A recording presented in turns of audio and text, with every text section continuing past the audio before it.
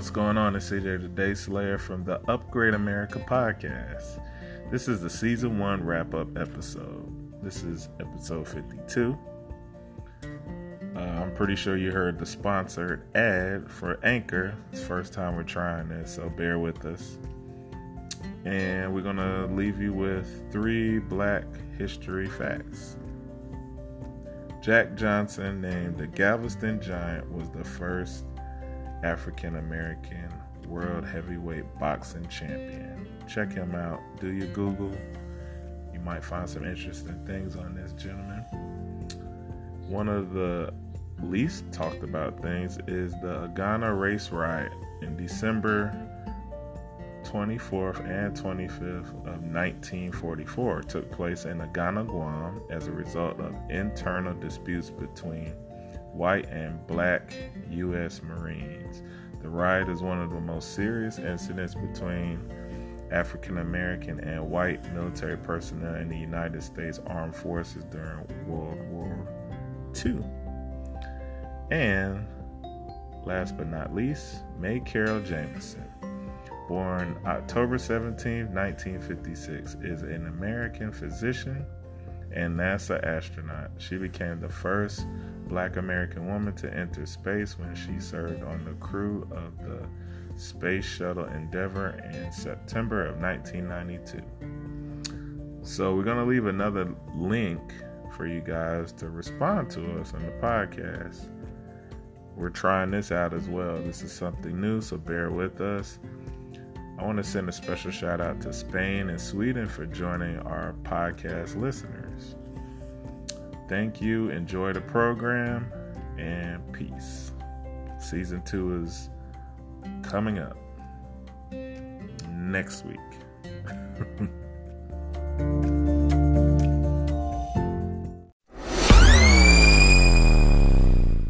Upgrade America.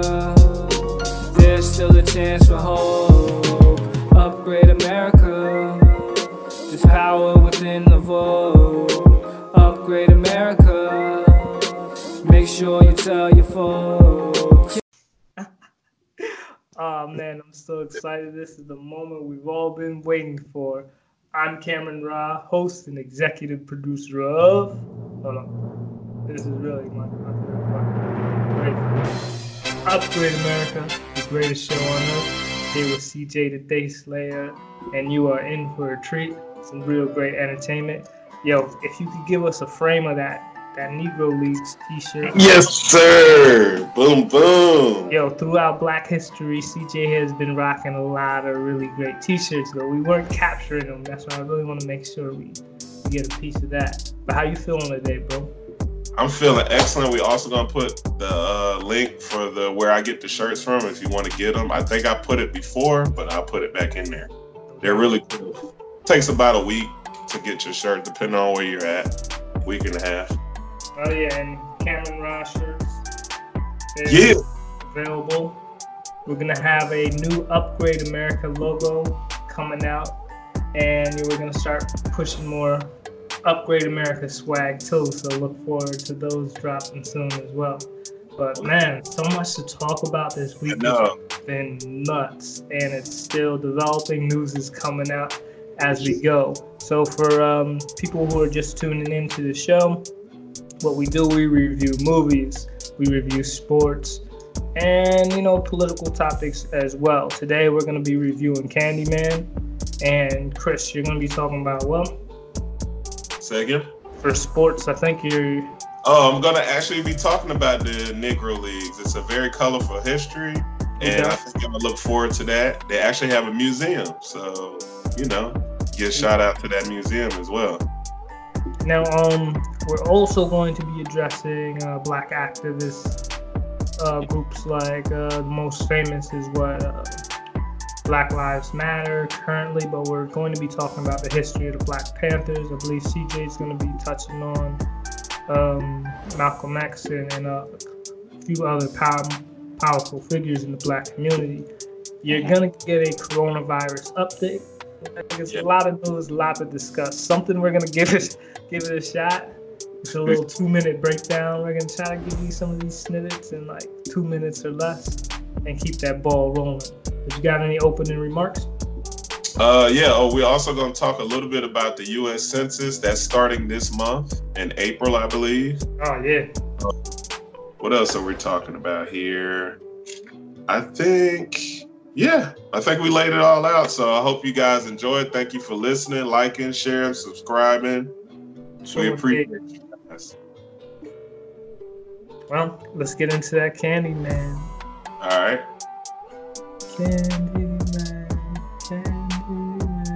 Okay, here we go. You ready? Give me one moment. I'm gonna go on a full screen. Okay. And fire away. Candyman. The urban legend is if you say his name 5 times. Yo, this joint used to scare me, the old one. That's why I'm curious how they're gonna mix down a new one. Did you ever do the Candyman ritual? Hell no, I got to maybe 3 and stop. I've never did the Candyman one, but I did the Bloody Mary one with some friends when I was younger, like 7 or something. It was kind of creepy. Yeah, like, And I heard the director she's 29, black female. Cool. They actually directed it, but Jordan Peele produced it, so we want to give that shout out to her. No For doubt. her, I think it's her first major film or whatever. Now, while we mentioned before that a lot of black people were not in sci-fi, we have some very significant contributions to horror. And that's why I'm a fan of this. Yeah, and I think the thing is that only thing I didn't like about blacks in horror is we always tend to die first. Yeah, but that's when we are in other people's horror flicks. Now, when we make our own, I suppose, we do tend to die first. Yeah. Mainly black people. But yeah, you make a very valid point. Now, what are your thoughts on the supernatural in general? Do you believe poltergeist? It's hard for me not to believe in some of the spirituality, and because it's all related to science and physics too. Yeah, no doubt. So yeah, I would say I believe in some forms of it, like ghosts and spirits and stuff like that, because I grew up with that around me. Like my grandmother's very hypersensitive to this kind of stuff. My mother too. So I've seen it all with Christ, but I'm not saying I don't believe. It's just, I've never had a first-hand experience with that. Yeah, I could say that. Yes. I guess he found me. This looks good though. I'm definitely gonna check this out. Yeah, definitely want to support this film. And the fact that it's in Chicago is pretty dope too. Oh wow, I did not know that. Yeah, like the original is based out of Chicago, so they're in Chicago. Yeah, right, Illinois. It looked like it's like he's reincarnated. This guy is getting the spirit from the old one or something. So Yeah, that's dropping in June. All right, cool. Yeah, that looks good. Man, got me gave me a little heebie-jeebies a little bit. So you got the chills. Yeah, man, that stuff, you know. Yeah, man. I'll check that out. Yeah, I would definitely want to see that. So it's just that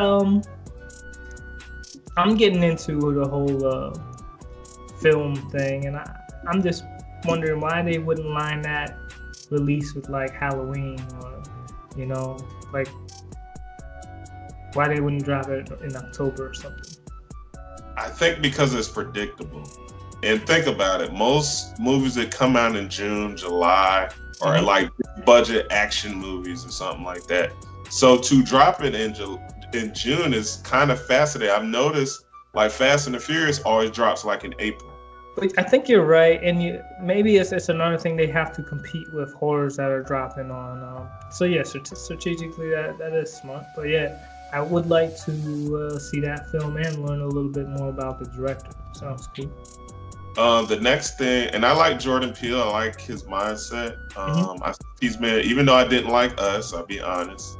I love Get Out, and I think I'll like this one. But they've been doing very well, and they're a small budget, like I guess, film company, and that's what makes it even more spectacular. Is you're making this quality. It comes down to storytelling. At the end of the day, it's all about storytelling. Yes, so indeed. That's what I really enjoy about those films. I'm also going to buy that program, Final Draft, so I can get to working on my screenplays. Finally. I know, bro. Well, I got player on the keyboard, man. That's what Yes, I've been. sir. Yeah, because I remember you've been writing.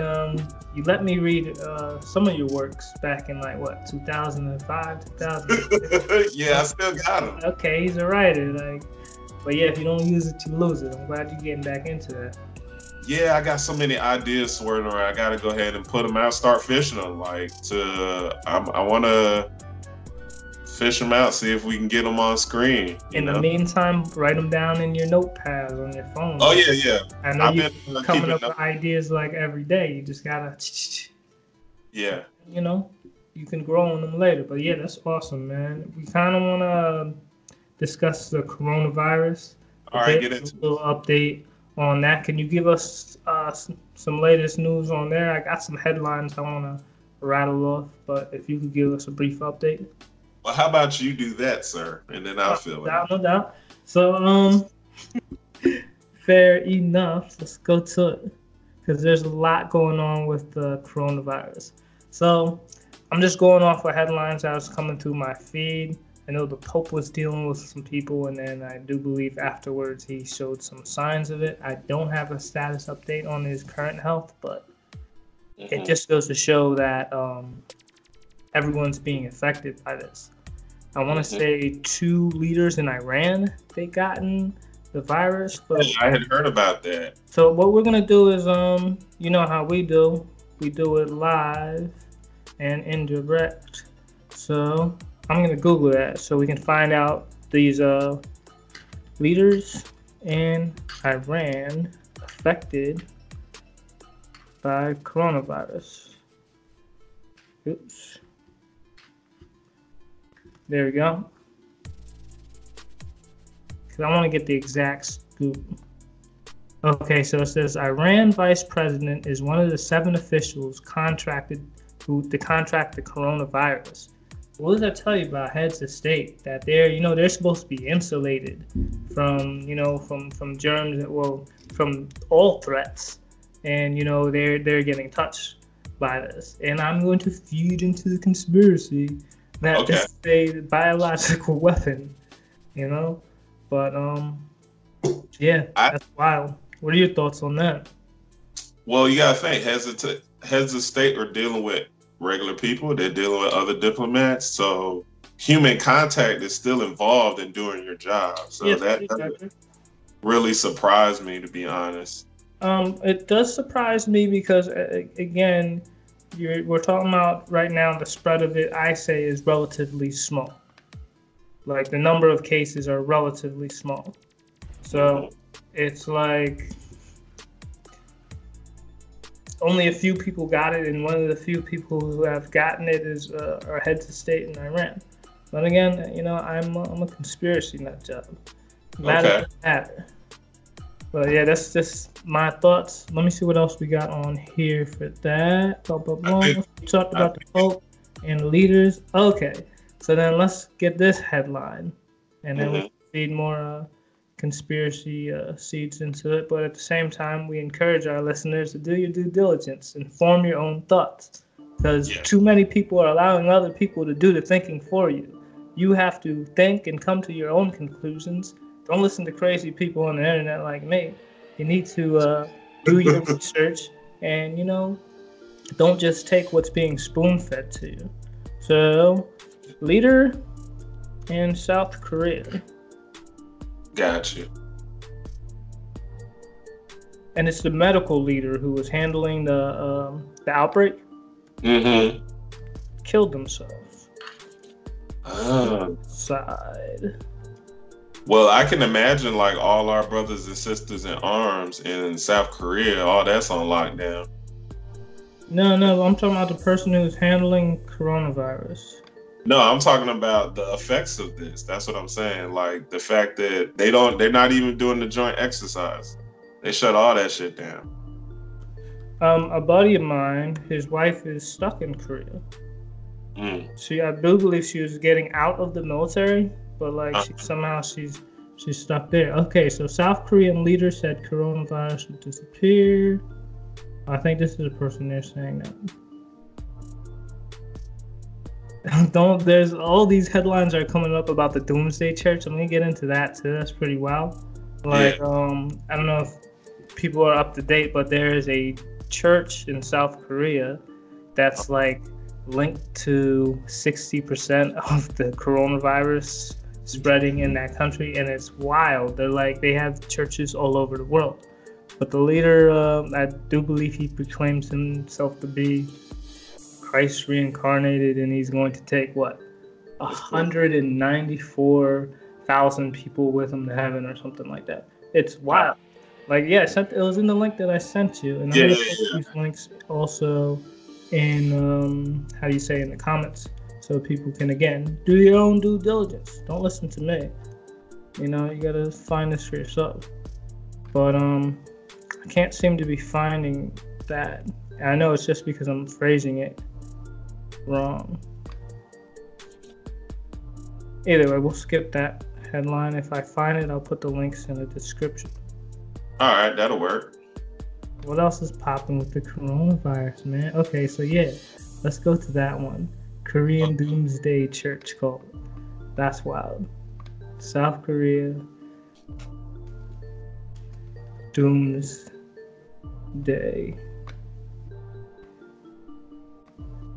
Okay, this is it. From businessinsider.com. And while on the subject of free thinking and forming your own thoughts, like, you can't even take businessinsider.com word for word, And I guess, CJ, we've been talking about what we want to do in the future with this podcast. And I think it's going to, and we mentioned traveling and doing traveling reviews, and I'm definitely doing some restaurant reviews. But like,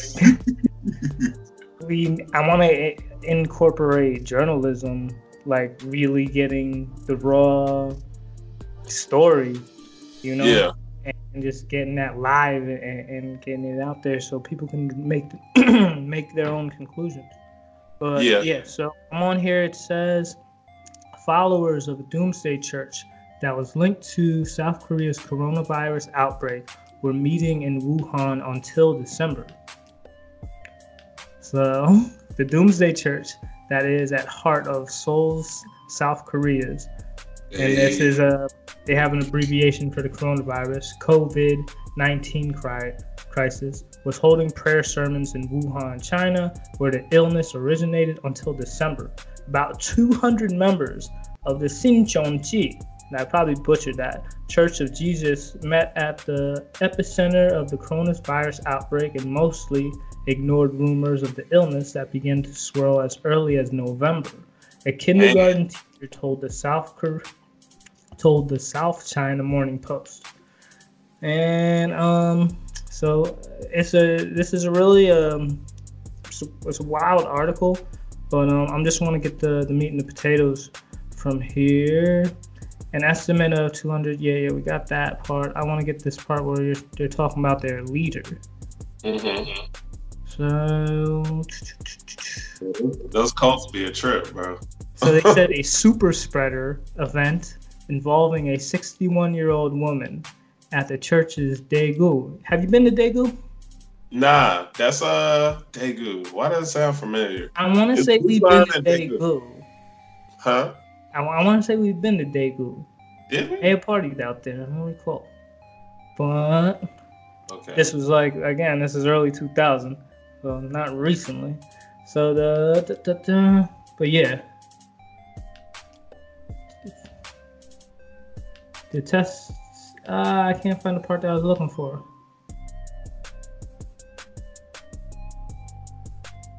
In the days since the discovery of Patient 31, 200,000 South Korean members of the Doomsday Cult have been tested for the coronavirus. Damn. A health official leading the charge in Daegu's fight against COVID tested positive for the virus and only then acknowledged that he is a member of the church cult. So let me say that again. A health official leading the charge in Daegu's fight against the virus tested positive for the virus and only then acknowledged that he too is a member of the church cult that caused 50 medical officials to be quarantined alongside of him. Wow. So branded as a cult. Okay, I think this is where it gets. It could go on and on because this is really it sounds like something from a sci-fi movie, and maybe that's why I'm reading this like it's a sci-fi novel. But I'll put this link in there because it will really make you, I don't want to say go down the conspiracy rabbit hole. Yeah. But let me see what else is on here.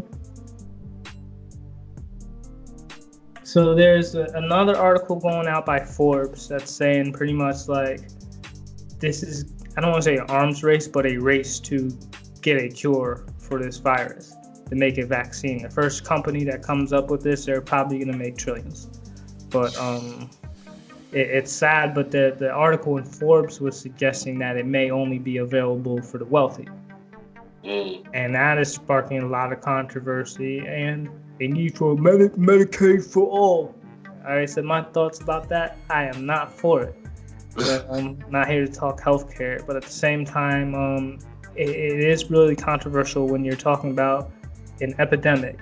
But the cure may only be available for a select few.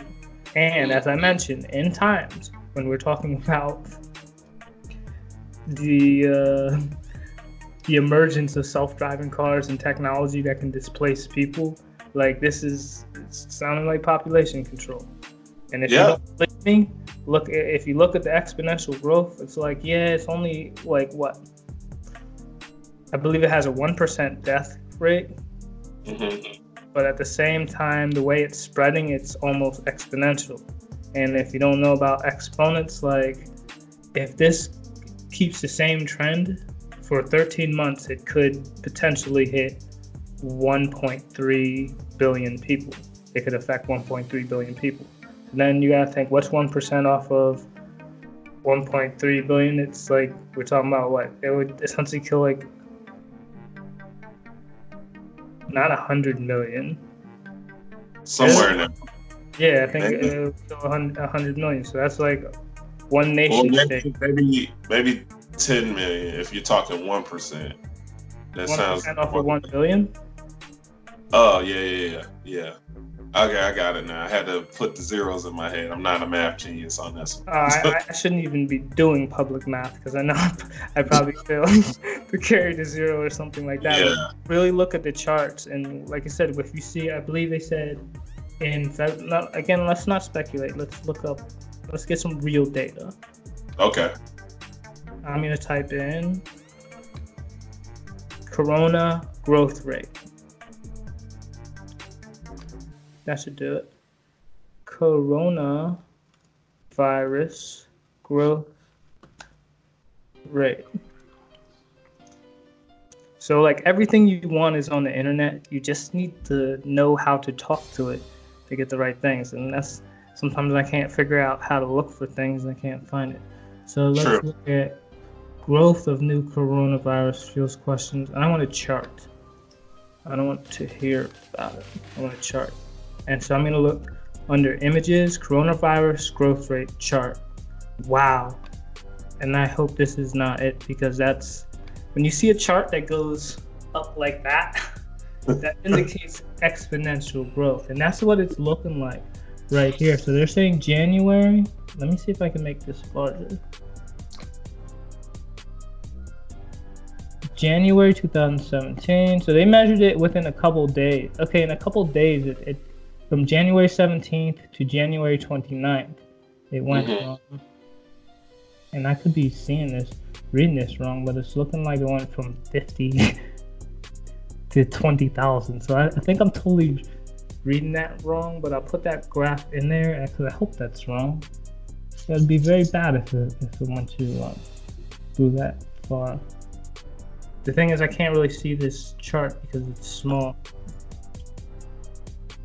Anyways, not here to talk charts and graphs, but I'll slide that in. You can draw your own conclusion. But yeah, I only bring that up to say, like, if it's spreading on epidemic proportions and only a few people can provide the cure, or purchase the cure rather, it's not good. I would say they would have a lot to worry about, actually, because they might be insulated by wealth, but there's more people than wealth, if that makes sense, than wealthy people. Yes, you have a point. So if panic ensued or chaos ensued, they're pretty much the first targets besides each other. But I think with the climate we're in now, they'll definitely be the first targets because of the wealth gap and wealth inequality and all that good stuff going on. Yeah, it won't look good for them. So let me ask you this, though. Okay. You're talking about in China right now, they're quarantining. They're doing this by force. Not voluntary. In America, they're still doing voluntary. People are volunteering to be quarantined. But would an incident like this initiate absolute martial law? No. They got to be. I can see them trying to do it.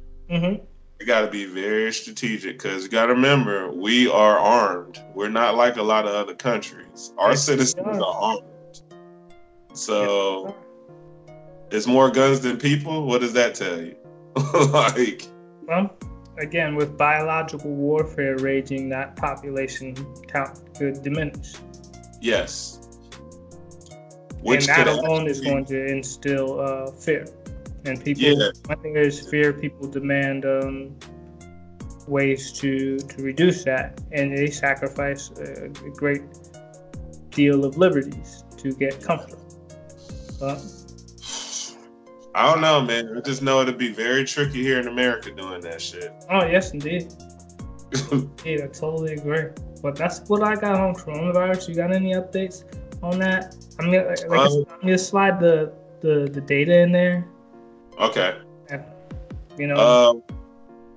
Real quick, confirmed cases in, it looks like Texas, Nevada, California. The first death was in Seattle or Washington State. Yeah, it looks like Illinois, and is that Minnesota? And it looks like Massachusetts. What state is that? Michigan. So it looks like Michigan and Illinois have a confirmed case as of yesterday. This is Wikipedia, so you know that's kind of like a public open source encyclopedia, just so you got. But it's just for quick research. So Massachusetts, Illinois, Michigan, Washington State, you got California, Nevada, and Texas so far. Those are confirmed cases. Suspected cases are in, looks like Oregon. Let's see. My geography is getting Minnesota. Is that not Nebraska, but what is that? I thought they had confirmed West Virginia and New York. Say again? I thought they had confirmed cases in New Jersey and New York. Nah, not what I'm saying. Interesting. At least on this Wikipedia right now, and this is current as yesterday. So, what's interesting is if you're an investor, this is a good time to invest. The way the stock market's been dropping. So I'm just throwing that out to all my investors out there. Well, you have to throw out a disclaimer that we are not financial advisors. What you choose to do with your hard-earned money is your responsibility. Do not listen to crazy people on the internet like me. Or me. Because here's what you gotta consider about bull markets. Don't get me started because I'm a crypto investor and I dabble in stocks as well. But right now we're entering into what it's called a bear market. Bear market is, they say it's a bear market because bears claw down and the market is going down. So it's like, yeah, you can make some money off of here because it's like let's just say Apple drops 5%. Cool, you can buy Apple because it's most inevitably going to go right back up. But at the same time, it's going down. It could go down further. It could like totally just bottom out. And so while you bought Apple when it was dropping 5%, it's still more than, you know, if it say dropped 20% the next day. So I don't want to get into it right now because I'll talk your head off about trading, but buy a little bit at a time, and then over time just, you know, monitor it, and you know, if it's going down further, cool, then you buy a little bit more, but don't throw all your bread at it right now. Like, so my question is, the CDC has been known to be questionable at times, even though like there are authority on infectious diseases and all that. From a personal standpoint, how do you feel about the coronavirus, like in your daily life? Does it affect you? Like, or are you kind of like, like? I don't want to say I feel impervious to these things because like all the inoculations and stuff that we've been shot full of when we were in the Air Force. But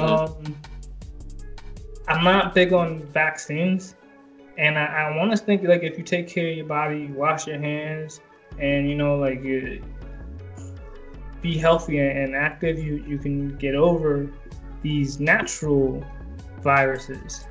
Where there is speculation that this thing is man-made, that it's been engineered, designed, that's where I'm like, And has it affected me? Not yet. Like, I anticipated the market was going to go down. Like in 2020, they say we're long overdue for a recession. So I'm like, okay, that's to be expected.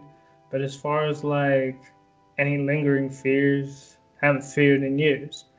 But any inconveniences, I really haven't noticed. What about you? Yeah, I'm kind of on the same page. Like, I think you and I discussed this. Like, we're monitoring, but we're not panicking. So we're just looking at the situation. Like, all right. I mean, and I also think, you know, let's be honest, media tends to sensationalize things. And you're absolutely right. And I do believe, like I said, that's no better way to monetize that cure. When you're hyping it up like, oh my God, The Walking Dead, they're everywhere. Yeah. Like, you need to get this coronavirus cure. How much is it? Well, you gotta sell your firstborn child if you're broke. But if you're wealthy, it's only like, you know, a couple million.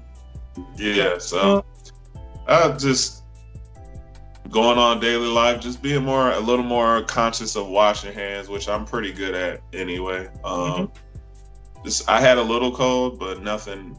It's normal shit because the temperature in Orlando's been crazy. So it's been like hot and cold, different every day, almost in the same day. And that is pretty wild. I've noticed some abnormal temperature in New Jersey as well. Like, I'm talking about middle of February in this film. I'm like, okay, rocking the spring coat, not even rocking the coat, rocking the sweater on the East Coast.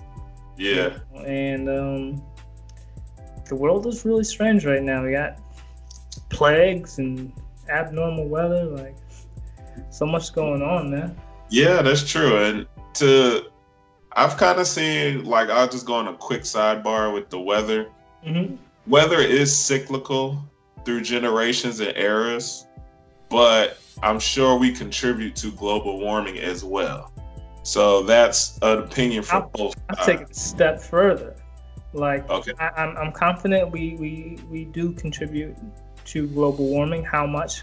Who could say at this point? We don't have the data. And I think that's one of the initiatives my administration would like to do, is get some data we can agree on. But going down conspiracy alley, again, I do believe we have the capability to tinker with the weather. Referring to, are you familiar with HAARP?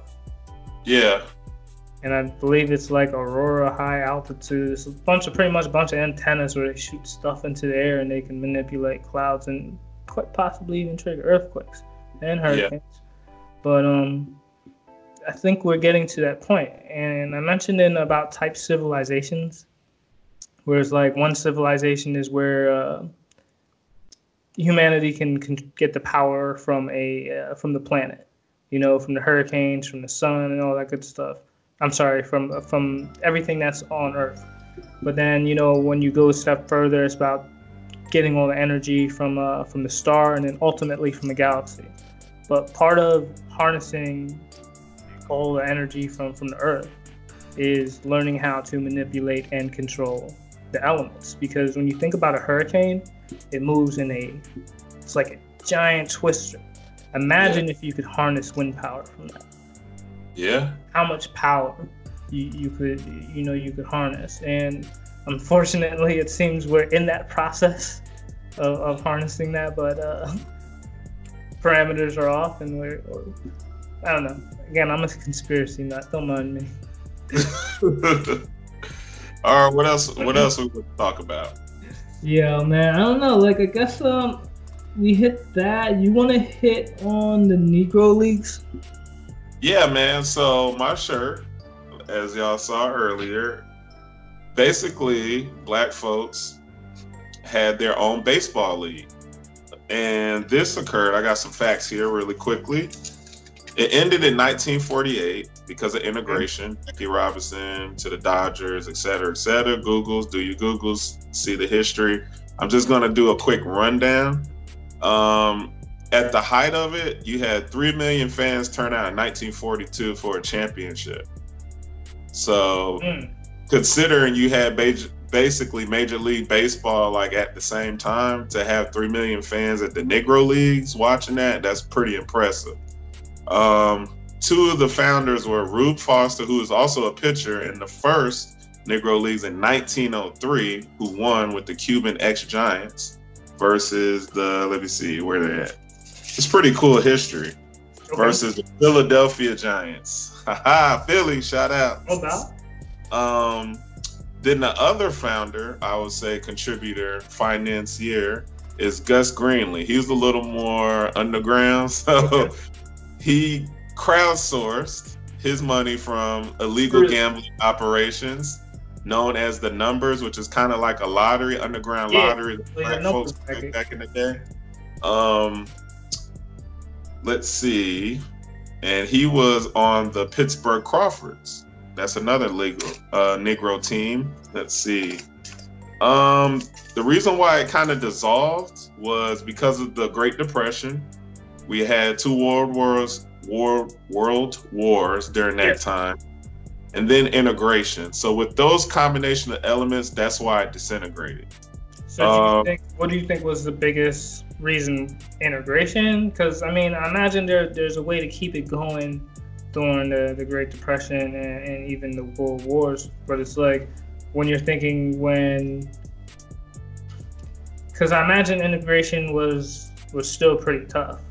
Like they're only taking like the toughest, like the best of the best black athletes, in. So there's still, I imagine there's still a chunk of athletes who were not getting into Major League Baseball. Oh yeah. So I think it was called back then it was called like the National League per se. That's what they went by. But to answer your question, based on what I was reading, that's the key of why integration worked so well against the Negro Leagues, is because they took the best and brightest talent from the Negro Leagues. So if you take that, you take the star power, the fans are not really coming to see like middle tier, low tier. Like you took the stars. Well, wouldn't the Negro Leagues be and I hate to say like, well, use it as a league to bring up, black stars, but ultimately they're going to be taken, to the National League. Yeah, I would say, I just say it's a perfect combination through the time period that it was going. You had both world wars, then you had the Great Depression. Like that's a perfect storm of distraction and mitigating factors, like to take away the talent and take away the league. The museum is located in Kansas City, Missouri. It's been open since 1990. It's still going. I want to throw another question at you. Okay, go ahead. Like, I suppose it's a 2-pronged question. Like,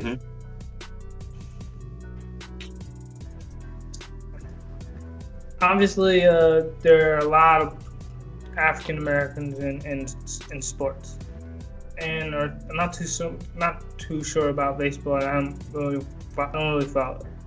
But like, do you think the representation is good, and how do you think a Negro League would do to that in America?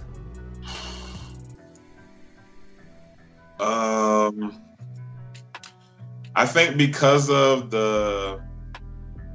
it dissolving took away from what it could have been domination wise compared to the NBA, NFL. Those two leagues we tend to dominate population wise, percentage wise. I think and it's weird because they all kind of follow the same pattern. Like we had basically the ABA, which is basically a bunch of black players, and the NBA absorbed them. And then NFL, I don't think they had their own football teams though. So, but we were kept out of National League football. So I don't know. It's very tricky, but yeah, I asked because it's like, while again, people dominate the NBA and even the NFL, it's like there are still a lot of great players, and the thing is that professional sports, jobs are limited. Let's be real. They're limited. Not everyone who wants to be in the NFL can be in the NFL. So I think I don't know, another league for baseball, exclusively for black players. I think that would be great. What do you think? Because I have another question for you too. I think, let's see, hold on. I want to answer that one part of the question you asked. Okay. About black players in the major league. It's looked like it's saying about never went over 19% or 27%. I'm just doing a quick research on this part because you asked that question. Basically, baseball is kind of expensive. It's a very skilled sport to where it takes a lot of practice. It does.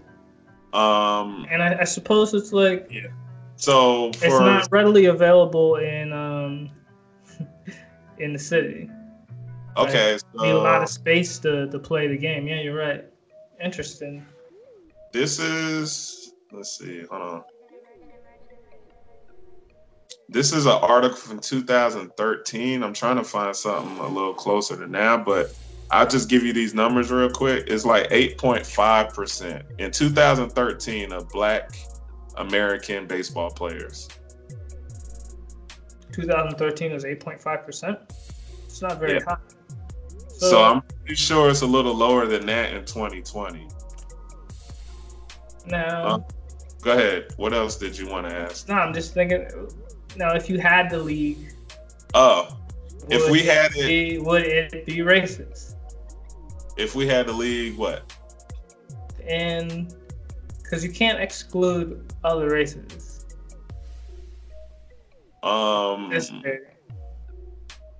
So, you saying if we had it present day? Yeah. Again, like I said, you couldn't exclude other races. However, the thing is, unfortunately, black people are not as interested in baseball. Quite frankly. I think you're right.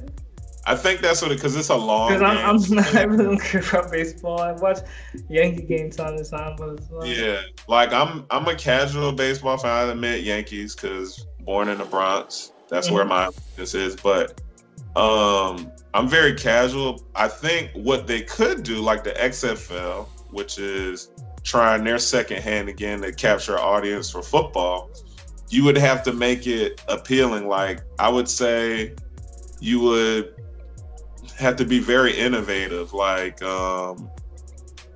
you would have to have it timed, like maybe have games only last 90 minutes. If you could do that, I'm pretty sure you can get a lot of people to watch baseball.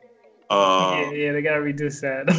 Like if Sure. they can kind of capture the soccer vibe, which has grown rapidly in America, if they can kind of capture that, I think it can be successful.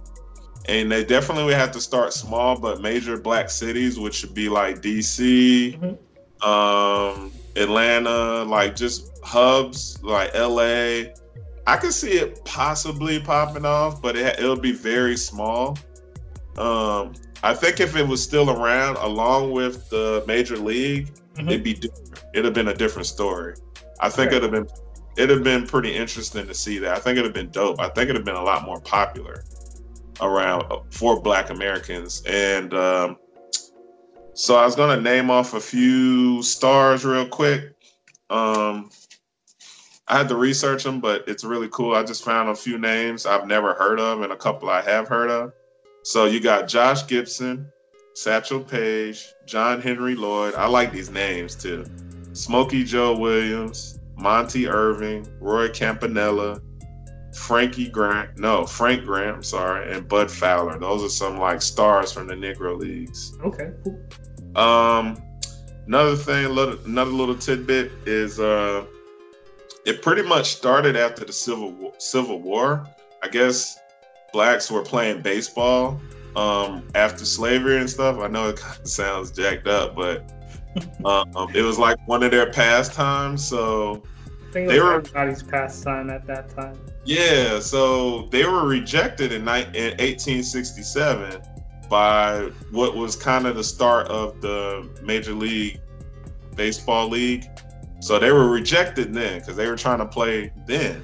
So then they were also rejected in 1876 by the National League. And this is the irony of this. This made me laugh. So they all had a gentleman's agreement to keep blacks out of the baseball league. Like, what kind of gentleman shit is that to keep people out? That's not no gentleman shit. Yeah, that's pretty stupid. So, yeah. But that's like an overview of the Negro Leagues. My grandpa is very into that. He said he played with some of those guys, but he had a family, moved to New York, the Bronx. Well, no, Brooklyn first. He moved to Brooklyn. Had my mom and all that good stuff. So, and he was also Golden Gloves too. My grandpa is pretty fascinating. So he can throw them hands, huh? Yeah, man. Grandpa was a legend, man. I love my grandpa. Golden Gloves is a really tough. Yeah, that would be a great boxer to get a pair of. He was, I think, a pitcher. That was his position. So he's really into baseball, my grandpa. So that demographic tends to be older white men and maybe older black men. And then Latinos tend to like baseball a lot too. They're pretty much the draw of baseball now, to be honest. Yeah, here they got a training camp in the Dominican Republic. Asians too, actually. Korean, Japanese, they're really good too. They love baseball just as much. So it's pretty fascinating to see the demographic shift. Sure. So that's all I got for the Negro Leagues. That was a very great presentation, man. Very good representing the OGs. But yeah, can you pull up your IG for you sent me a video. Where it's I guess it has a child being arrested from school, and that really I think it's on the you're telling me, or you're asking me to resend it. Which one? I'll resend it. Maybe I can resend it. I was asking you to, because we're gonna provide some commentary. Okay. So do you have it on yours, or do you want me to send it back to you? I'll send it to you so it's fresh. I just said it. All right. So what we're gonna do, we'll put this video up over while we're providing a little commentary. But it was a little made me. I didn't believe it at first. I thought it was fake. And then you're gonna go with what you say. Yeah. Cause you're using your phone, you ain't gonna get it. Yeah, I got it. Yeah, but can you do both? Can you watch it while you record on here? Yeah, I'm just doing it from right here. So you want to roll this or what? Yeah, just roll it. All right, it's not too loud. So she's crying and the cop is cuffing her. Like, I don't really know what to make of this. And I get that kids can be disrupting classes and stuff like that, but like legal action, sending men with guns and handcuffs and booking them, that's a bit much. And this is happening in your great state, in your city, as a matter of fact. Yeah, they're pretty pissed off, actually. I think they're seeking legal action. But this was not the first case. I think it's like 2 other cases they arrested like 6 or 7-year-olds. That is nuts. So I never really seen something or heard of a case like this in my life, man. Bro, Florida, like, I love it here, but they do some really jacked up stuff here. So, and I gotta think, and perhaps I guess it's a question for educators, but like, surely there must be some sort of administrative action that you can do before it escalates to this. Well, I heard that's traumatizing. I heard they the ones that called the cops on the kid. Yeah, and that's what I'm saying. They gotta come up with some action beyond summoning law enforcement on a 6-year-old. Like, you mean to tell me that you cannot? How do you say? You don't have enough authority to not, what's the word I'm looking for? To discipline a 6-year-old? Like, that's crazy. Not only that, I think I was reading they were trying to charge a kid with a felony at 6. What type of felony? So this goes to the school to prison pipeline. When you hear that narrative, that's what we're talking about. That's an example of what I'm really missing. Maybe I'm missing some additional details, but what could they possibly have charged a 6-year-old? What type of felony? Was she waving around some scissors? Like battery or something? Did she stab somebody or something? Like, bro, I was so frustrated when I seen that. Battery? I think it was battery. I'm not sure because it's been multiple cases. She's another kid. No, just a temper tantrum. So I'm missing the details then, because hold on. Let me see, because I'm trying to see. Well, see, they got one. See, that was from 2019, so I don't know if that was an old video or a current video. Now I'm starting to look. Yeah, she just had a temper tantrum. The cop was fired. Yeah, this is from September 2019, so I don't know if this is a new case or what was going on. That's pretty wild. Even though it's old news, I suppose it's new news to me because I didn't know this was a thing. I didn't know that happened. Yeah, charged with battery. Well, that is a bit of a concern on that in my mind. But again, I want to speak with some educators and try to see like what can we implement in the school system, like remove the child from the class, and have her isolated, where she can be. But to do that is to take them to the police station. That's a bit asinine. I don't see why you wouldn't have like a school staff psychologist to caseworker or something, like to calm the child down and figure out what triggered the temper tantrum, like what happened, what extenuating circumstances caused that. Kids don't do that for no reason. I like the extenuating circumstances. Well, I bring out the Scrabble words every now and then. Yeah, no doubt, man. But yeah, that's something we wanted to share with you because this is happening in America. This isn't China or Russia. This is right here in the U.S. And in light of Black History Month, to our international audience, when we tell you, like, when this is the stuff they don't probably tell you in your country that happens. You probably see like just entertainment, movies, fashion, like all that stuff. Like, this is real stuff that happens to American citizens. Let's get this clear. Black Americans are American citizens. We are not immigrants. Let's just make that very clear so people know the difference. We are getting treated like this at 6 years old. And this is very PGG rated compared to other stories I'm pretty sure we can dig up that are very like explicit and violent in nature. So just to highlight this, just to show you guys, like, this is not a game out here. It's really not. We got a lot to cover, so okay, go for it. What are we gonna talk about next? Let's just jump into we want to discuss a bit on Black activism. Okay. And I want to give a brief history of the Black Panther Party. And I know you have some things that you want to cover as well. I also want to discuss, Black identity extremists and that umbrella that's being used to pretty much classify all activists as terrorists. But yeah, we're gonna get into it. So,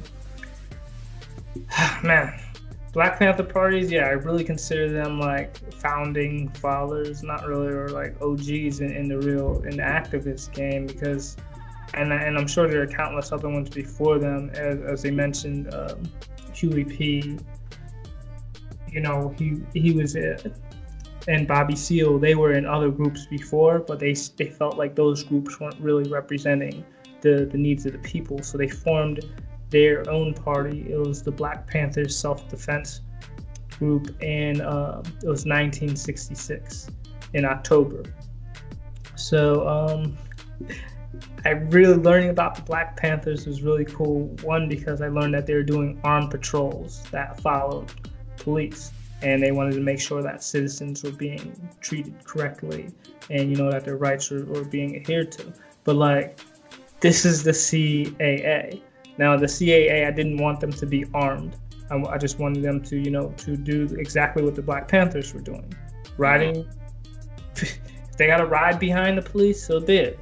But just making sure that someone is there when there's arrest and preventing that police brutality. So yeah, the Black Panthers did that. They rode armed, and they followed more or less patrols, and then made sure that they weren't brutalizing people in the community. But because they were armed, that brought up a lot of there's a lot of static. You got organized Black men with guns, and they often butted heads with the police. And they simply stated they stated the laws. They stated of course, the Godfather of all laws, the Constitution, Second Amendment, but then they also stated local laws that permitted them to openly carry firearms. And wow, man, that is power. That was a lot of power that they were accumulating. So in 1967, they carried loaded arms in the California State Assembly to protest legislation that would make carrying loaded firearms illegal. So whenever we hear a lot of protests about the Second Amendment, and generally, people tend to think of alt-right groups or militias, and or generally they think of white people when they're talking about protesting the Second Amendment for the Second Amendment. And it's like the Black Panthers made such a bold move in support of the Second Amendment. It's not just for Black people, but for everybody. And that got national headlines. And I was like, just learning about that was like, wow, it's very mind-blowing. Just to interject real quick, didn't they change laws just because of that incident, right? The Munford Act or something in 1967? I'm not going to affirm that, you may be right. I just don't have that data on me. Okay. Right now. But again, I encourage our viewers to dig that up and see. But I wouldn't be surprised. Like, I really wouldn't be surprised, because if you look how liberal the restrictions in California today on gun laws, it could very well be a result of that. So that was admirable to me. Like, again, wasn't just a black thing. They did it for everyone's rights as well. So 6 members were arrested because of that. I told you, it made national headlines, and they were getting more recognition. And I don't want to say demands, because that makes it seem like a terrorist group, but what they wanted were like full employment for black people, decent housing for black people, end to police brutality. And it seems to be something that we're still wrestling with today. And more education for African Americans, and of course justice in the courts. Mm-hmm. That's a lot, and it seems like they made some progress, but it's like we still got a lot of work to do. So in 1968, they were represented in NY, Chi-Town, Boston, Dallas, LA, and DC. So the numbers were as high as 10,000 at their peak in 1969. Wow. They had a very influential newspaper, and it was edited by Eldridge Cleaver. Mm-hmm. And this was like the social media in the 1960s. Like, we're on Instagram, we're on Facebook, like, we're spreading and sharing ideas. Like, this newspaper was like so instrumental to spreading the ideas and awareness of the group. So they had a free breakfast program that fed over 20,000 children during 1968 to 1969. Say again? I said I was a part of that in South Carolina. I never knew what that was, but I know I participated in it. The free breakfast on the weekends during the summer. Well, this particular one was sponsored by the Black Panthers from 1968 to 69. But who sponsored the one that you attended? I have no idea, but to know that concept that they came up with then was still in like the 90s was pretty impressive. Like, they were still doing that in South Carolina. That's all I was trying to explain. No doubt. And we got to keep those concepts alive too. Like, a lot of the things that this organization did was very admirable. So they found ways to provide classes on economics and politics. Wow. Provided medical care, and of course self-defense and first aid. But these are things that they are providing for the people. And the feds were not having it. It's like, it's one thing where you have black people with guns and they're going around killing each other, but when they're organizing and it's that evidently is perceived as a threat. So they perceive the party as a paramilitary threat, and paramilitary means, like, for all you civilians, it's like the military. Like, you have rank structures like the military, you have arms like the military, you're like a military unit out, but you're a civilian. That's paramilitary. So they said they're a paramilitary threat.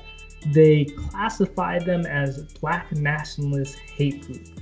J. Edgar Hoover even declared them as the greatest threat to the internal security of America.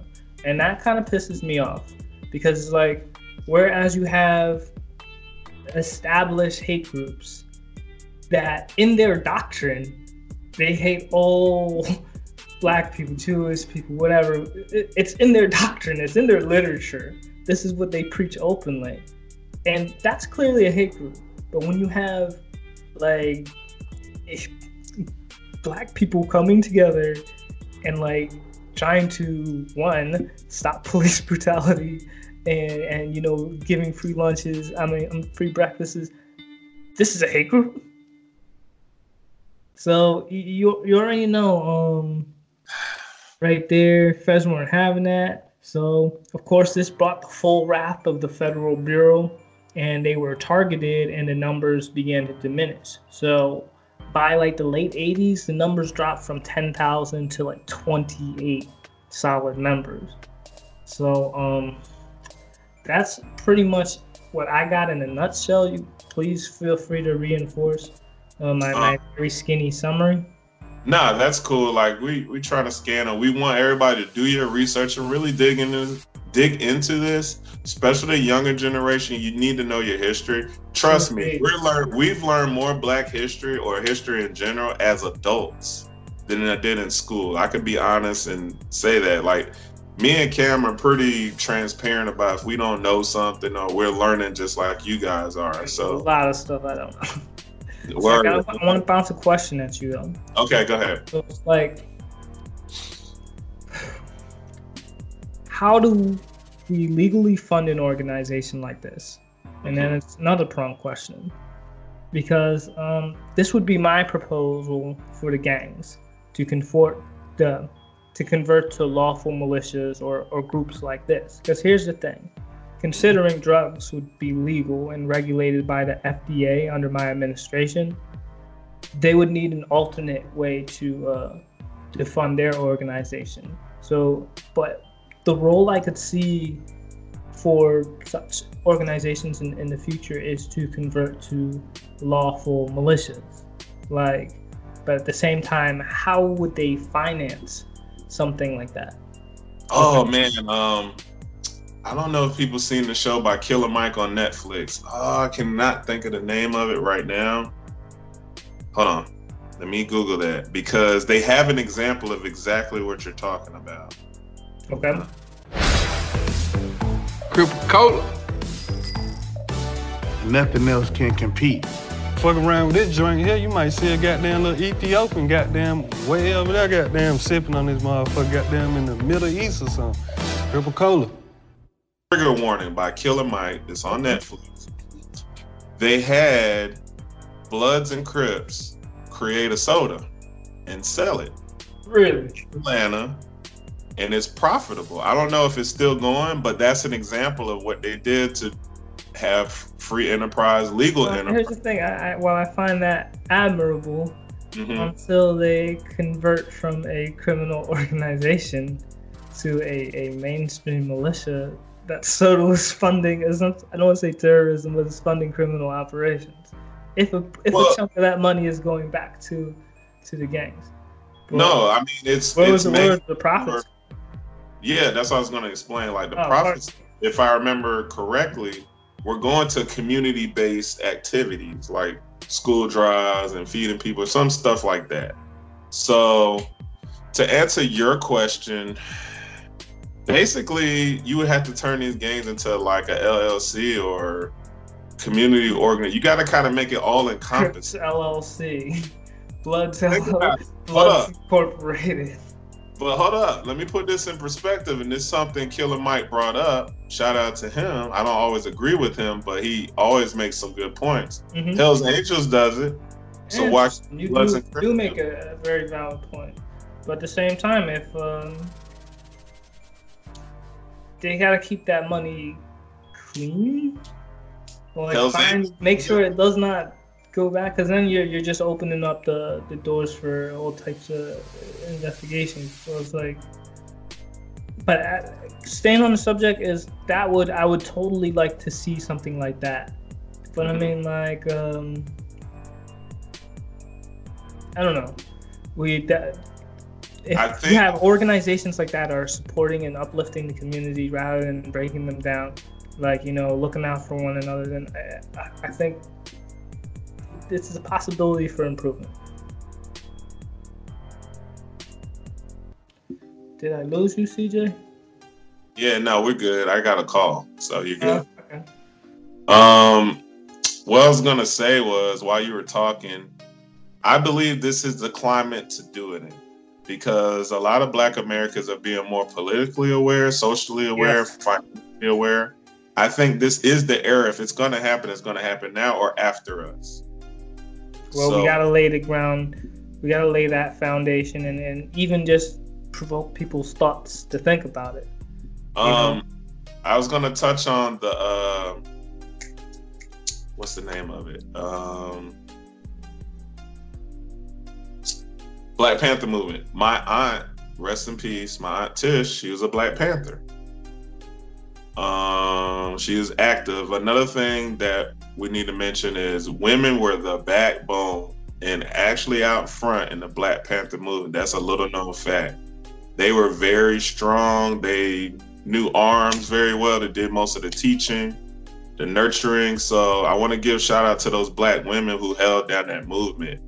What was the other thing I was going to mention? The interesting thing about J. Edgar Hoover is he focused on this, but what, huh? I said, oh, that's his name? Yeah, so he focused on the Black Panther Party, which wasn't a terrorist group or a hate group, but denied knowledge of the Italian mafia. So juxtapose that. How interesting is that? So just to throw that tidbit out. It makes sense. Of course, they had dirt on him too. So there you go. The mob had dirt on blackmailing. Yeah, I can see that as well. It was something else when you were talking. I had the thought. I lost it now.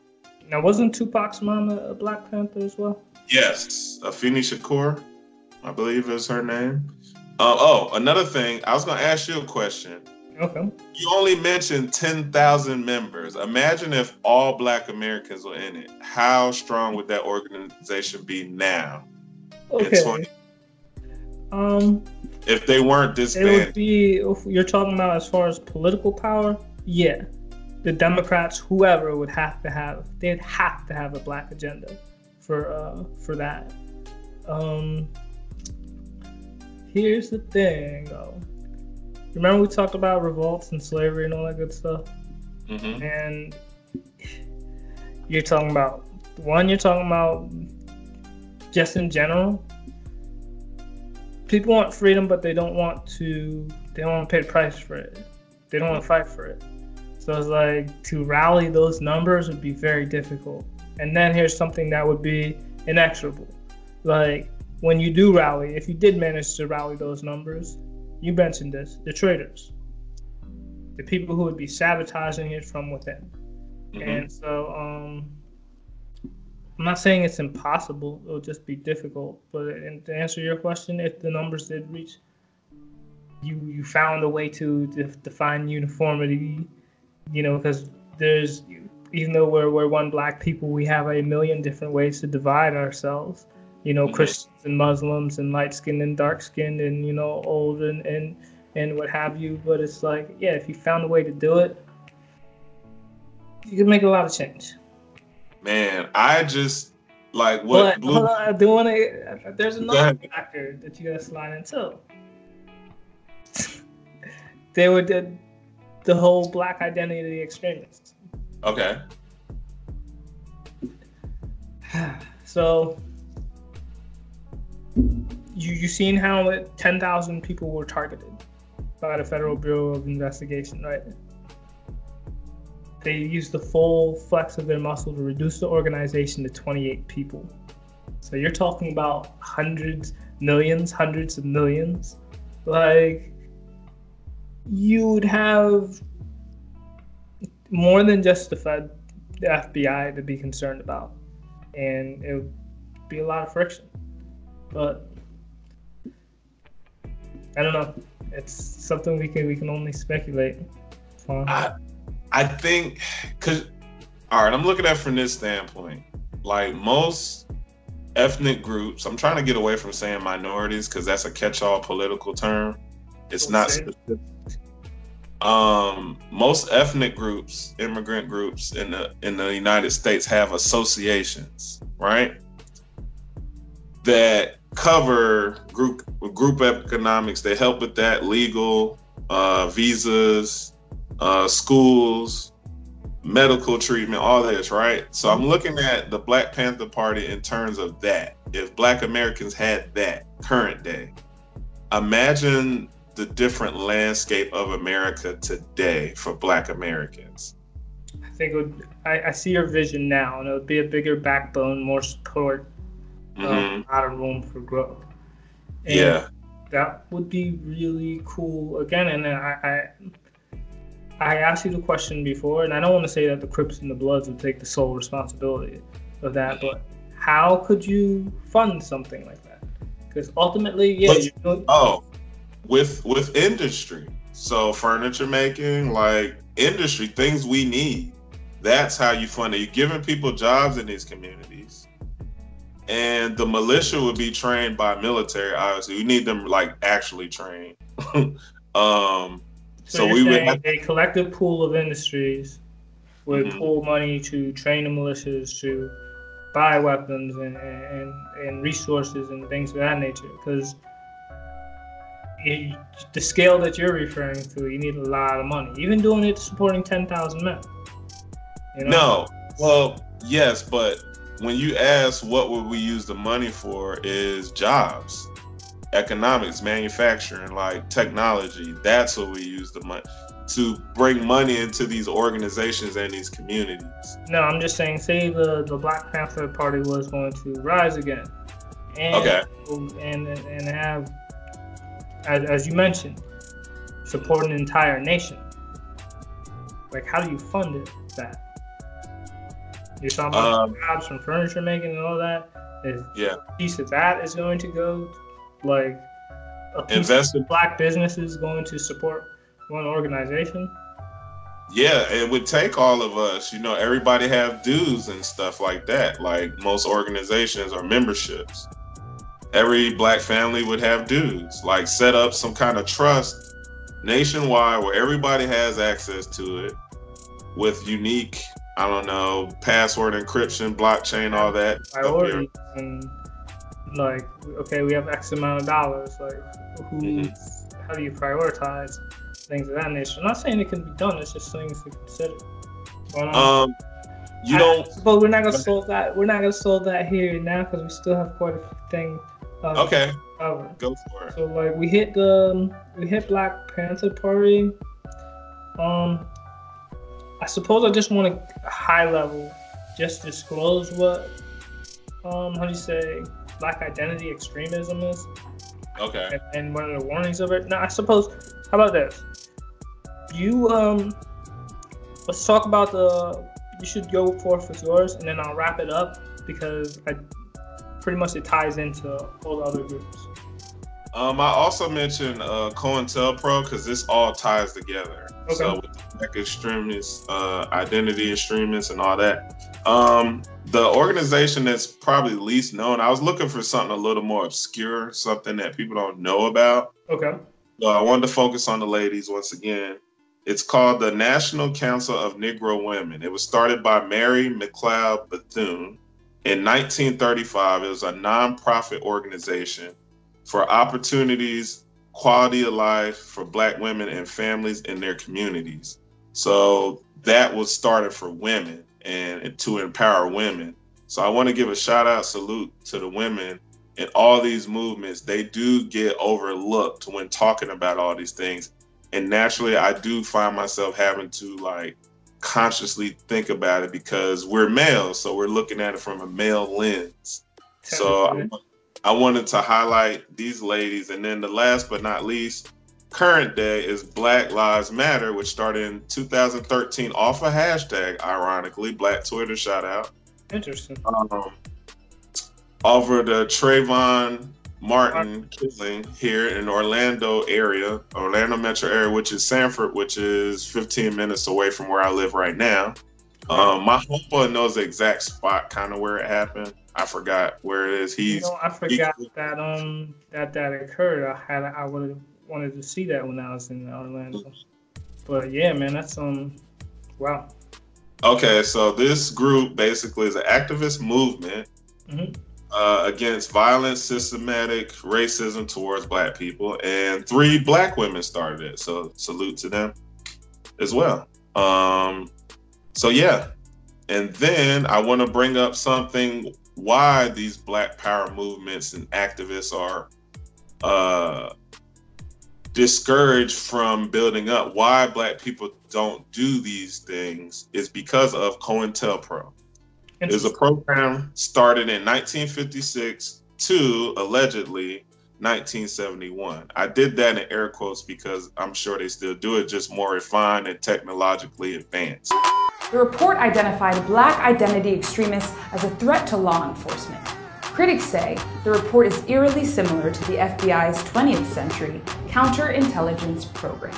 COINTELPRO was an FBI operation established in the 50s by J. Edgar Hoover to target African Americans who were fighting for justice and equality. He targeted Dr. King, he targeted Malcolm X, and over 80% of the targets of COINTELPRO were members of the Black Panther Party. At the height of COINTELPRO, activists and community organizers were targeted. These include current Congressional Black Caucus members like John Lewis, Bobby Rush, Emmanuel Cleaver, and Barbara Lee. So what is it? Started by the FBI. COINTELPRO stands for Counterintelligence Program. So basically, they funded illegal projects conducted by the FBI aimed at surveilling, infiltrating, discrediting, and disrupting American political organizations. So is that why our views are so low? So those are the guys who are bugging my, put the bugs in my light? Well, we already know, podcast-wise, we got people from Virginia listening, but we don't know who the hell's listening. So, well, special shout out to our secret admirers. You know it. We love you guys. We appreciate you tuning in. You know what I'm saying? True indeed. Ain't no hate in my heart. But yeah, that's very interesting. So please give us some more information on that, man. Basically, I'm gonna go ahead and dive into my Malcolm X because it's all kind of tied together really quick. So Malcolm X is one of my Black American historical figures. That's my favorite, and he's basically an American Muslim minister. I'm just doing like a high level overview. Two of his quotes that I really like is more, but I just picked two. The future belongs to those who prepare for it today. And this other one, I kind of combined it. It's a little longer, but I combined it. Nobody can give you freedom, equality, or justice or anything. If you're a man, you take it. Whoa, so that's profound. I like that. Yeah, I'm with that. What I like about his story is he was an ex-felon, but he transformed his life into being a legendary figure in American and world history. Let's keep that. And what I also like is he's a great orator. He is charismatic. He is very intelligent. He was a family man. This is really cool. Like, he's a family man doing all this. He was a leader and a gentleman. He had manners. Like, I loved how he just carried himself. I like watching some of his old interviews on Black and White Johnson. It's like, he was so witty in his comebacks, and at the same time, he possessed a great degree of tact with the way that he handled the situation. And then his voice overall was like, I'm like, yo, is this Denzel Washington? Or like, he was just so smooth, like butter on it. And I truly admire Malcolm X. Me too. What I was gonna say was I watched the documentary. It's 6 episodes on Netflix. Who assassinated Malcolm X? And it was very sad for me because of COINTELPRO, and there's a New York Secret Service called BOSSI, Bureau of Special Investigations or something like that. It's basically a mini CIA in the NYPD back in that time. Right. People don't know this. Do your Googles. Wow. It's crazy. Everybody check that out on Netflix. It's really good. It's 30 minutes per episode, but it explains so much.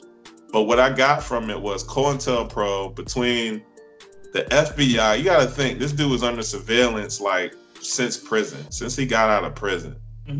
So he did 10 years in prison. He's been under surveillance. I think it was like 1952 to like his death, which is I think 1964, 60, somewhere in there, 63. In February, actually, his death was not too long ago, the anniversary. So they tracked everything, and what COINTELPRO did, which was brilliant, because they couldn't directly assassinate him, even though they attempted to. But how did they attempt to assassinate him? Poisoning, all this kind of things like this, as he was moving through the world. See, this is another thing why I like him, because he was global. Even though he's a Black American, he was global. He made the pilgrimage to Mecca, and I believe he had to meet with a council. Yeah. At first, because they weren't allowed to light Abdul, but I could see them being subdued by his charm and charisma. But they're tracking him around the globe, he said. Yeah, what was interesting is the alliances he was starting to make made America very uncomfortable. He was getting Africa, the Middle East. They don't like that. So they was like, yo, he got to go. Like J. Edgar Hoover said he got to go. But then the Honorable Elijah Muhammad, they had beef, you know what I'm saying? So COINTELPRO, FBI, took advantage of that and did what you said, discredit. They'll throw out information here and there, discredit you, expose vices that you have or relationships that you're doing. So when Malcolm left the organization, that's when things got really crazy for him. But I don't want to give too much away. I'm just giving a quick overview. Yeah. But that's my favorite historical figure for me personally. I wanna, when it comes to the civil rights movement, I would say I agree with you on that. And there is a degree of anger like when you're reading about everything that our people have endured historically and even today. But like when I read about when I watch Malcolm X's interviews, hear him talk, hear his quotes, it is so inspiring and makes me want to be just as strong today. Is it fair to say, as a generality and as a succinct way to put it, that you believe in segregation of the races? No, segregation is that which is, Mr. Muhammad says that segregation is that which is forced upon inferiors by superiors. Separation is done voluntarily by two equals.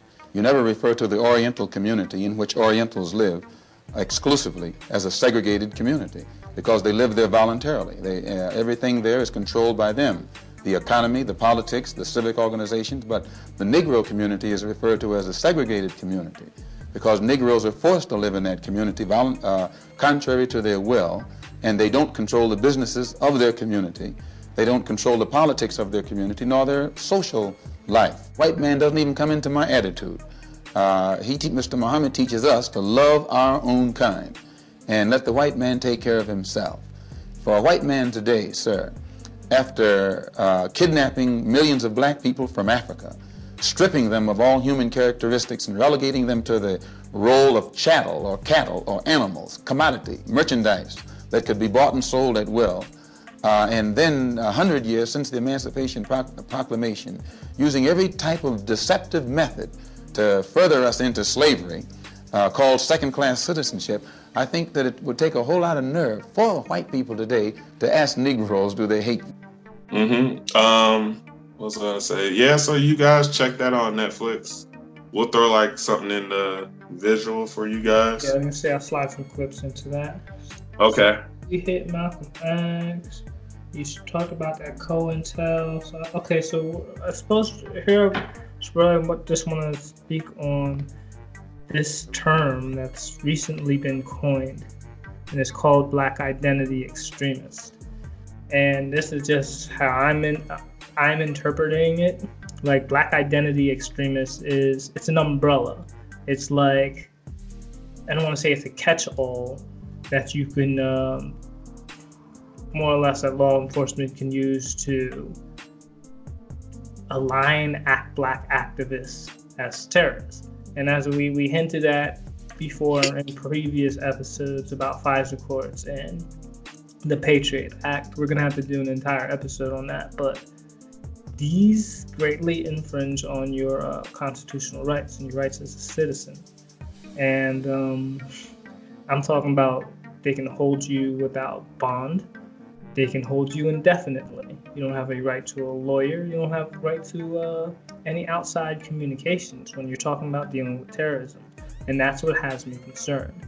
My biggest concern was when Micah S. Johnson killed 5 officers in Dallas. My understanding, he was a former Marine, and in results to the current events, there was another shooting with an African American. he went on a rampage and took out a lot of officers. I was like, whoa. And then at the same time, I'm like, you had to have seen this coming. You had to have seen this coming. Because when you consider how poorly the response to all the black deaths by police shooting was, you had to see it coming. My concern was that African American veterans would be deemed as high on the terrorist threat. And again, with this umbrella of black identity extremism, they can hit anyone with this. I want to shout out to Rakim Bulgum from Gorilla Mainframe. So more or less, he went to protests that were protesting police brutality. The Feds started watching him from there for 2 years, and this is just something that triggered that. But you know, we're getting to the age where there's facial recognition everywhere, and that's why I'm like, I don't want to say it's gonna scare people to not protest, but like, this is something that we need to be aware of, because as soon as they can slap that label on the black community as terrorists and what have you, then it's like, you see the aggression that's being pointed at the Muslim community, like terrorists and everything like that, and everyone has that misconception about, like all Muslims are terrorists and stuff, and it's like that very same aggression could be pointed at the black community. And hold on, I'm gonna take it a bit deeper into the rabbit hole for conspiracy theorists and stuff like that. Like, they want to knock down the projects, gentrification and all that stuff. There's no better way to do it than with a drone strike on American soil. And I could totally see that in the future. And again, that's like my worst fear, because the rules and the rules go out the window with terrorism. Like, again, they don't have to have warrants. They don't have to. That's what's terrifying. And I don't know. At the same time, I do believe we need organizations like the Black Panthers, or if again, that's CC, the Citizens Advocate Agency, to protect the rights. But we cannot become terrorists. So that's my shout out to the organizations out there. But it's situations are very tense right now, man. What's your thoughts on black identity extremists? Do you think it's inevitable that either way they're going to spin it? Because the Gorilla Mainframe group, they weren't even participating in terrorist activities, but they still managed to slap that label onto them. Yeah, it's just the black tax of living in America. I hate to say it, but anything we do positive comes with a price, unfortunately. And those are examples of what it is. Like, even learning how to defend yourself, like with firearm training and stuff like that, is considered a threat when it's so American that it's like breathing. All this stuff is American stuff. There's nothing new. It's just the fact that we're doing it. I think it comes down to guilt from all the injustice over the centuries that white America has done to black America. And guilt. The fact that their guilt is making them aggressive towards us, making them want to squash our organizations for just getting freedom, for basic rights. Guilt is what pressures this type of behavior. Guilt, paranoia. I would say more of paranoia and fear. Yeah. And I think they say that hatred stems from fear. It's something that they fear, some sort of fear from us that we radiate that makes them scared. And I don't know, man. It's like, I don't want to say. I'm just curious, and again, we can do this in another episode, of how a black state would really work. Would they be content with that? Be like, okay, you hate us, fine. We're not gonna go back to Africa, but we will go here. Like, would they leave us alone? No. just knowing living in America, no. Like, we got Tulsa, Black Wall Street, and those other examples to show. No, they're not gonna leave us alone. Like, it's so frustrating just when we even talk about it. And it really does, because it's like we look at the history of Black people in America, and while it is progressive, there's still issues we're facing. I don't want to say it's a degree of hopelessness, like we're rolling this boulder up a hill, slowly rolling this boulder up a hill, and maybe it's just all in hopes that, you know, one day our great grandchildren can be like, finally over this shit. But yeah. I don't know, man. What else you got on the agenda, bro? I think that was it from mine. I guess the census, talk about something a little more positive. With some controversy. Just quick high level, as you say, sir. High level information for the census. The purpose is basically the head count of America, all the population. It started in 1790, and you can participate this year online, via phone, or mail. And it starts March through April, I believe. Somewhere in that time, they're supposed to take all the population count. Online, is there any way that the Russians can interfere? Good question. I have no idea. But I just know that you or at least North have... Korea or any state that just likes hacking and interfering with our governing. I would have to assume, oh yeah, this is confidential information. So just to throw that out there, say when you do it, it's confidential. Mm-hmm. And this does create seasonal jobs for people, being a Census Bureau auditor. Yeah, whatever it is, you go house to house and like do the survey with the people. My mom did it a couple of times in South Carolina when we're living there. It's good money. So I know you had a question about the citizenship. Yeah, my understanding, there's a group of people that say sometimes you should check there's a debate whether it should be a requirement to disclose if you're a citizen or not. What are your thoughts on that?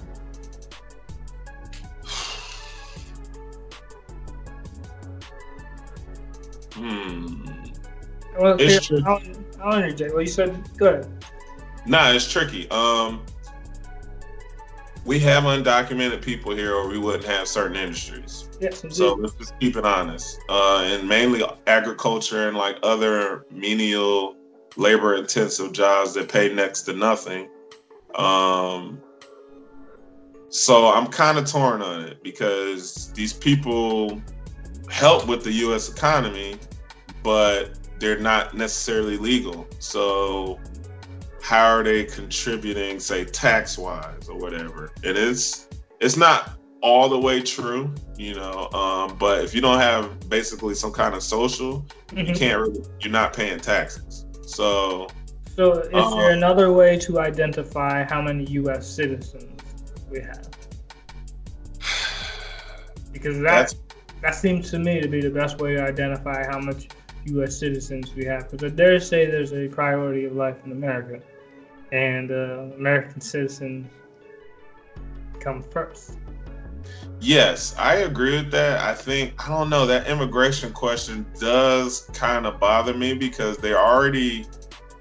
Now, you said it's done confidential, right? It's like, so if you check the box, no. It's not like, boom, ICE kicks in your door and then like, get on the ground, get deported. Yeah, basically, like, it's supposed to be confidential. When you send your information, they do the shit, like, it's all supposed to be confidential. But I think... Because it's on the internet, too. Mm-hmm. Like, you know they're going to trace your IP address back to your residence, and then... Well, I mean... Turn away from the sound of my voice. Like, I'm just saying, like, it's confidential within reason. Like, let's put our reality caps on here. Like, we're tracked by the CIA, FBI, DIA, all of them. So just know you are being monitored. Everything you do on your cell phone, computer, everything. I don't know. I really struggle with that question, to be honest. Like, on one hand, you just really count people, but then we are counting citizens too. So do you do a separate category for people that are under special visas or whatever? Like, or I would say something like to that effect would make sense. I can't think of a scenario where you would need to know like a hard number of American citizens. Mm-hmm. Or like, well, let's get into the reasons why we do the census. Yeah. Once you let us know tonight. Basically, it's to disperse federal dollars to programs that we need, say healthcare, education, for political reasons, for a House of Representatives. Mm-hmm. I'm trying to see like the overall. See, and I get that, but at the same time, you're going to get that data when citizens are applying for that. You get what I'm saying? Or at least I'm assuming it is like that, because it's like if someone who is not a citizen and they're trying to apply for these benefits, are they eligible? Are they what? Are they eligible? Well, yeah, because it affects their neighborhood, the schools they go to, like it.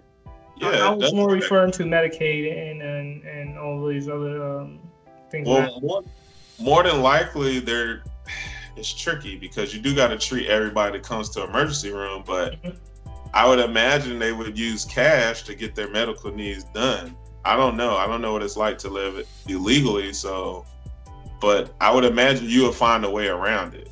Like it's not like. So that's what I'm saying. It's like you would get information from the people who are applying for.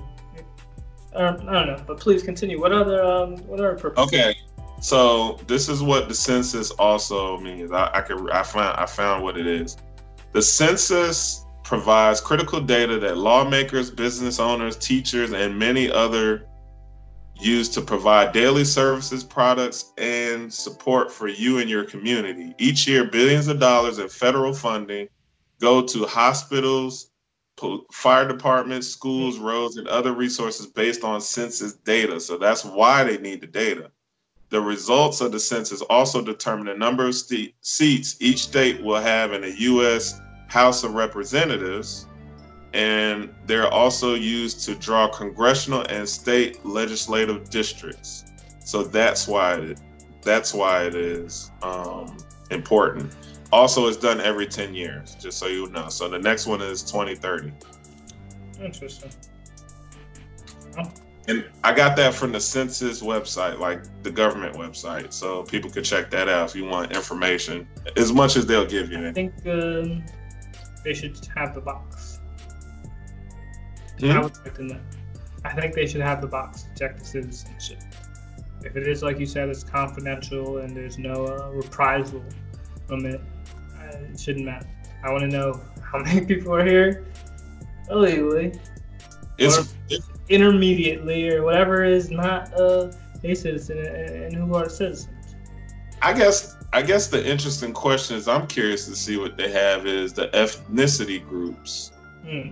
Because we're so rapidly, because of a lot of cultural mixing and interracial and all this, how does that play out, like with immigrants? Like, you know, your mom is, I'm just throwing out examples, she's Filipino and your dad is black. Like, how does that work?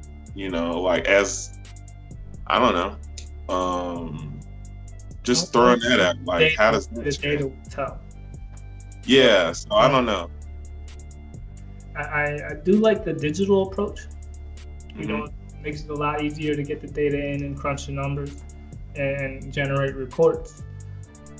But these are numbers I'm really curious to see. And plus, we got to keep track of that. Go ahead. You really need that. You need that data. You need to know people's statuses and everything. I don't even see why that's debatable. Like, what are people who are against support that argument against it? I don't see I don't understand it. You talking about doing the census or what? Against about having identifying your citizenship. It's tricky because it's kind of a pointless question. If you're not going to do a separate census for it, in my opinion, then you shouldn't really ask it. If you're doing it, you live here. Like, you're not visiting on vacation doing the census. So, like, and like you said, there are other ways to kind of track if you're a citizen or not. And it's like another thing, I suppose, like, say you did something, you implemented, and I don't want to say, like, with the whole, how they did, I think it's in India where they do, like, driving on alternate days. Maybe it's in China. Like, cut carbon or something. But say we wanted to measure, like, all these cars that are in here, like, what percentage of them are U.S. citizens and what percentage of them are not. Like, I don't know. But I think we need that data. But do you got any, we have any other topics? So I think we're wrap the show up. Yeah, I think we knocked it all out, man. Well, this was pretty awesome. This was our this episode is really special because one, it's this is our final episode for our Black History Month mini-series. But on top of that, this is the final episode of Upgrade America Season 1. We're getting Season 2, man. This is very, very awesome. So we on that 52, man. We did a year. Indeed. Yeah, so we hit because we dropped one episode every week. Sometimes we drop 2 episodes. And 2 episodes in a week. So does that take away from us? Either way, I'm counting this as I'm still counting this as the end, the season finale of of Season 1. So Season 2 moving forward. So many great topics. Oh man, yeah. But this is a pleasure. Yeah, it has been. Thank you for riding with us, going from our first audio podcast on YouTube to now. Like, wow.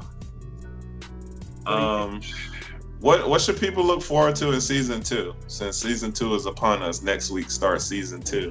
Yo, I really want to tackle this Patriot Act, these FISA courts. Let's bring up the list. We got quite a few on there, but it's really exciting topics. And as I'm still campaign mode, and I do want to big shout out to Hillary Clinton, for noticing the Upgrade America podcast and saying, this wild radical candidate might be onto something. I'm gonna make my own podcast too. Yeah, like this is the podcast is definitely a way to, I don't want to say push a political agenda, because I mean that's ultimately what we're doing, but we're discussing it. But what should I say for Season 2 that's coming up? Second Bill of Rights proposed by FDR. I'm really excited to discuss that. We're gonna discuss FISA courts, unions. I may have special guests coming on to discuss unions, the history of Guantanamo Bay, aka Gitmo. I don't know. It's attached to Cuba. I don't know how we acquired this. And so I want to do some research and find that out. Music and mind control. That's going to be fun. I want to see if I can find some literature describing how the Nazis used music and mind control and how I believe it's still being used today. So there's Skyward and Future Tech. I should be launching my third book called Skyward, and this was more or less the moon mission of the Obama administration. Hey. But essentially the idea is to use technology to end homelessness, hunger, and substantially reduce plastic by building the largest building in the world, primarily out of plastic, clean, green, self-sustain, all that good stuff. But we can discuss that in another episode. And yeah, I suppose because this is somewhat of a political medium, we're going to have to address abortion, climate change, criminal justice, economic equality, education of the Electoral College, foreign policy, once again, gun control, we do the best here, healthcare, immigration, the opioid crisis, and trade. But you got any other insight on Season 2? We're going to talk about some interesting topics that we're interested in. Well, I said a whole mouthful with that one. But We're gonna talk about vertical farms. We're gonna talk true. Different types of construction for homes, which is like dome homes, shipping container homes, stuff like that, 3D printed homes. So we're gonna really dig deep season 2, and I'm pretty sure we're gonna have some really great topics season 2. I'm really excited for it. Excited as well, man. This is very fascinating stuff that we came up with. It's been a great progression, a superb evolution, and it's only getting better. And that's what I say. The greatest show on earth, like. Oh man, but everybody, thanks for hanging out with us. It is always a pleasure, and we're doing this for you. So catch you on the next episode. Peace. Peace.